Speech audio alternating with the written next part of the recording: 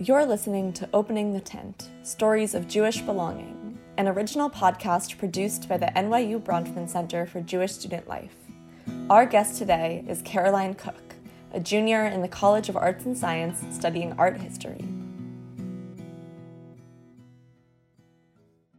Judaism was really fun for my family because really the main way that we practiced is during the holidays we'd all get together with my family.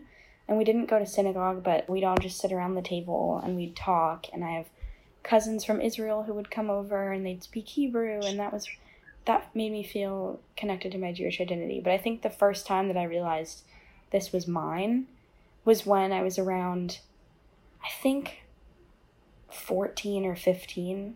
And I was sleeping over at my grandparents' house. And I remember walking around their bedroom and looking at these just so many books that they have in their bedroom. And I remember either taking, I think it was my mom's copy of the Torah that she got as a bat mitzvah present when she was 13.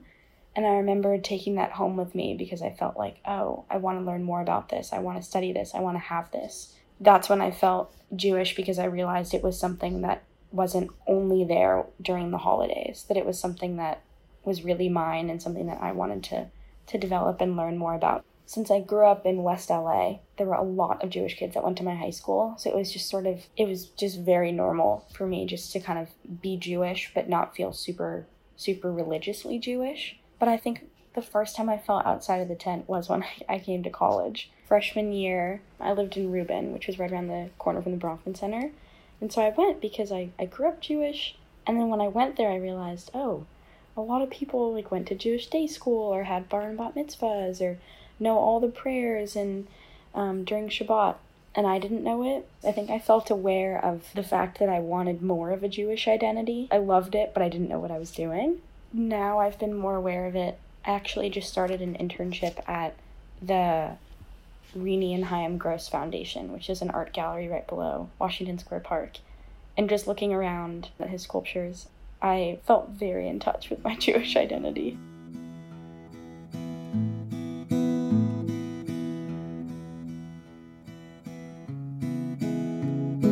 I've now become confident in the fact that I'm just figuring out how Jewish I am and what Judaism means to me. I remember telling Talia Ganessen when we got coffee a year ago.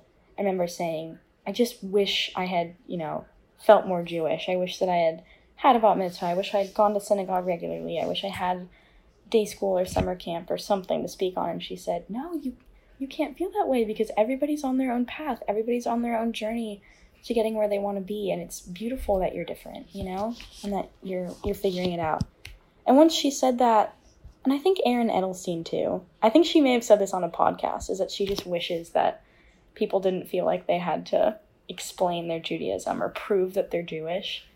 And I think I want to echo that because I do want people to feel that. And so I feel like because I've adopted a lot of leadership roles at the Bronfman Center, I'm not sure if I'm perceived this way, but I feel like a lot of times people who are, in leadership of different groups look like they have it all together and they have it figured out. And it looks like that I probably have, my Judaism figured out and the kinds of groups that I want to be involved in. And really I have no idea what I'm doing. And I'm just happy to keep meeting people and keep exploring different types of Judaism and sort of what makes you feel Jewish and Jewishness. And I'm actually become confident and okay in that. And I hope others are too.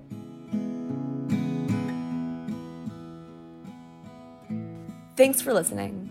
This episode was produced by the Beehive Story Collective at the NYU Bronfman Center. Subscribe on Spotify or Apple Podcasts for new episodes every Monday.